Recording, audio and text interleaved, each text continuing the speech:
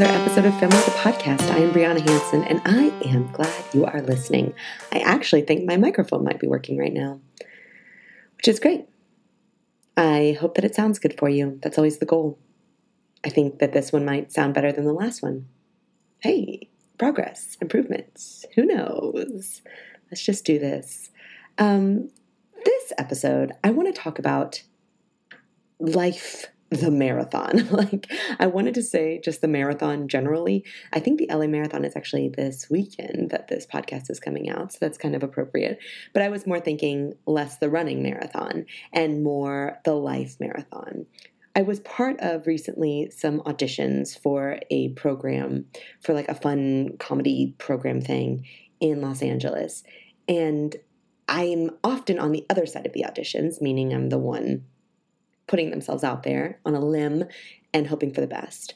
And actually, these auditions that I was on the admin side of, like the person sitting, the judging side of, I guess, were auditions that years ago, many years ago, I had auditioned for a couple times and had gotten to various stages, but hadn't gotten it. So it was interesting to me to be on the other side of these auditions for the first time ever. And what was interesting is I didn't get the thing that all these people were auditioning for by auditioning. I never got it. I got it through a sideways way. I got involved in the community through a sideways way, through still doing the work, obviously doing the comedy work, but through a friend who recommended me for a different audition that I did get, and then through that community, becoming involved in this particular community. Okay, so the point is, I really admired the people who were out on that stage.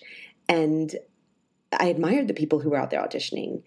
And I got a new perspective. And people say this a lot, especially if you're in, the acting industry. They're like, oh man, once I worked on the other side of the camera watching people audition, I had a new respect for it and I learned so much and all these things. I mean, I'm not saying something that people haven't said before, but I wanted to say, as someone who was in the position of one of many judges, I found myself more in admiration for the fact that people were putting themselves out there than I did in constant judgment of the choices that they were making. And when I became self-aware of my overwhelming admiration for the people rather than my judgment of them, it was like a revelation over here. I was like, yo, the people who, I don't want to make it just for actors, the people you audition for is what I want to say, but it's not. I want to say, make it bigger. The people you put yourself out for, the people you pitch to, the people you present to, whatever.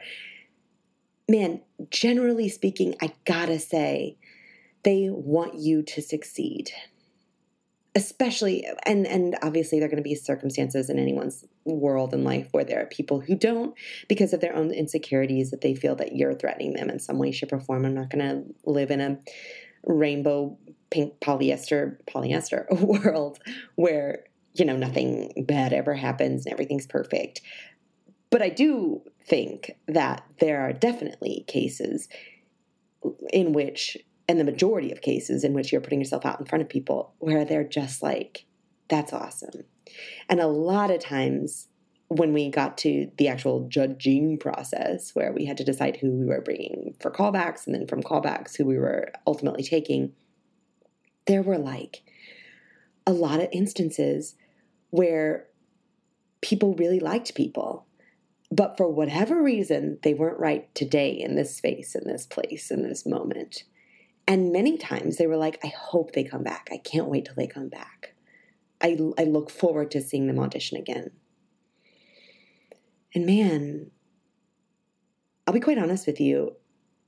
I see it now, and so I can kind of forgive myself for it. But there were a lot of instances when I was younger when I chose not to audition or put myself out in certain instances because I was nervous, because it wasn't guaranteed, and because my fragile little ego pride couldn't take it if I didn't get it, or so I thought. And now that I see the other side of things, now that I see the flip side, I realize that, like, man, what if there were people in this community that I didn't know who were rooting for me? Or even beyond that, what if there are people who are just like excited to see someone do good work? maybe I would have gotten it, or maybe I would have made an impression, and then maybe in that impression I would have been remembered and brought in for something else. And maybe it ultimately wouldn't have been the perfect choice. Like I said, I had auditioned for this before and I didn't get it.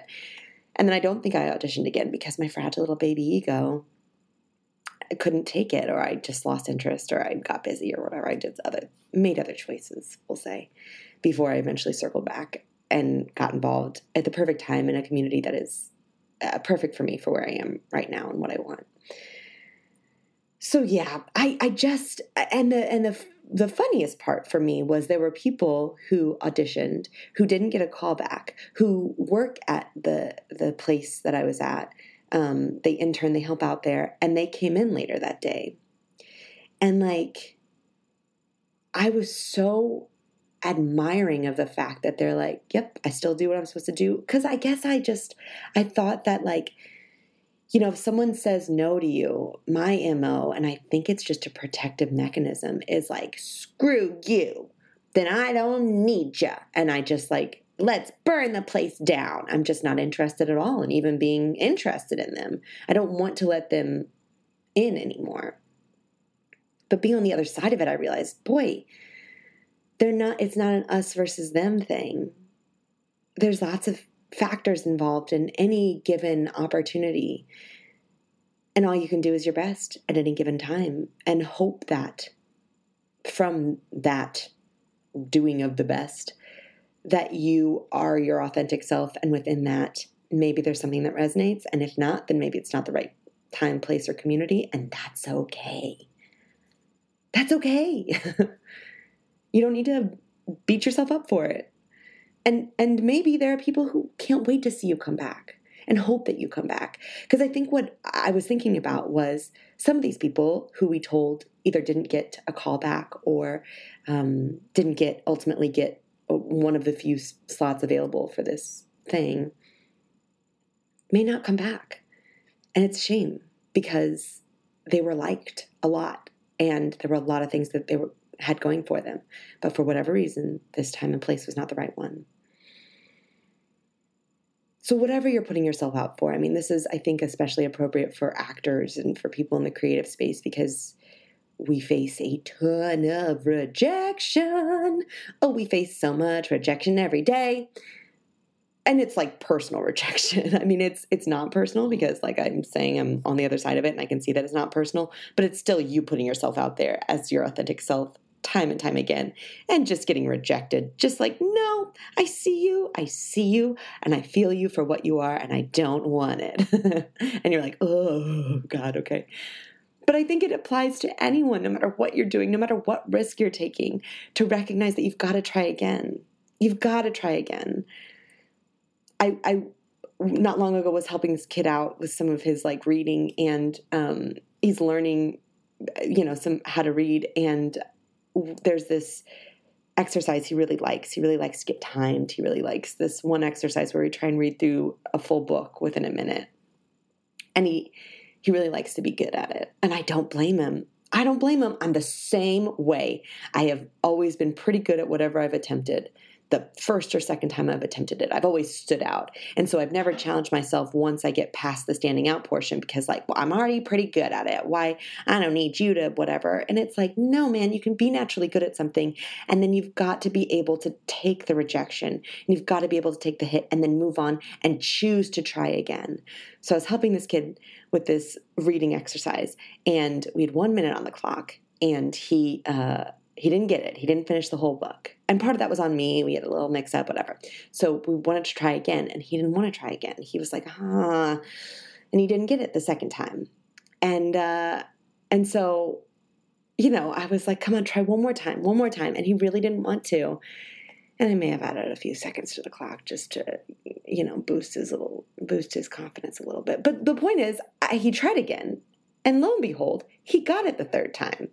Whether or not someone added some time is not important because what I wanted him to learn in that moment beyond the reading, which he was doing well, but I was hoping to impart that if at first you don't succeed, try again, which is something that's so easily said and you're taught as a kid, but it's different when you really want something or you really try and a group of people says no, and you don't know why, you're not giving feedback. 'Cause that's the other thing is we didn't, for the most part, unless someone knew someone, we didn't give people feedback as to why they didn't get it. We didn't say anything. We just were like, no, moving on. And that's not gotta feel good. I know that doesn't feel good. I've been on the other side of it. But you just never know the impression that you're making, and you just have to keep trying. So if you're in a position where you want something, or you think you want something, or you're working towards something, please keep trying. For me, this is a really easy lesson when I do my yoga, when I'm yogaing, because I'm not very good at handstands. I'm working on handstands and headstands and stuff. And so I'm really, really patient with myself of oh, you didn't get it this time, but we kind of got close. Let's try again. But for whatever reason, I have a hard time translating that off of the mat. I have a hard time being oh man, you didn't get it this time. Well, but you got pretty close. Look how much closer you got than last time. Try again. But that's the approach that we need to take.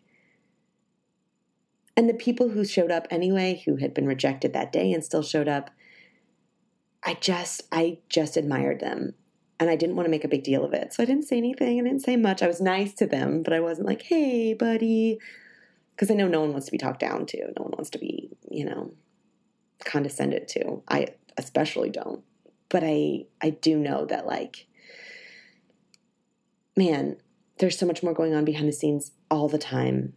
Even if you want to apply this to a philosophical level, you may really want something and be working really hard for it and don't understand why it's not coming for you. But there's all these factors behind the scenes that are working in your favor or working to make that happen that just cannot happen immediately. Or sometimes it's not the right time, or sometimes there's something better coming your way that you've got to continue on this path and you've got to keep going for it before you can get the big goal, the big finish, whatever it is. So please keep on keeping on, friends. Whatever it is you're doing, keep doing it. I believe in you. I do. And I think that hopefully you know that you can get it and you will get it. Whatever it is, you will. And at the very least, you'll get the satisfaction of knowing that you bleeping tried, that you put yourself out there. Don't callous yourself if you don't get it. Don't be well, F them, screw them, whatever. It's you just never know. And if you want to try again, try again.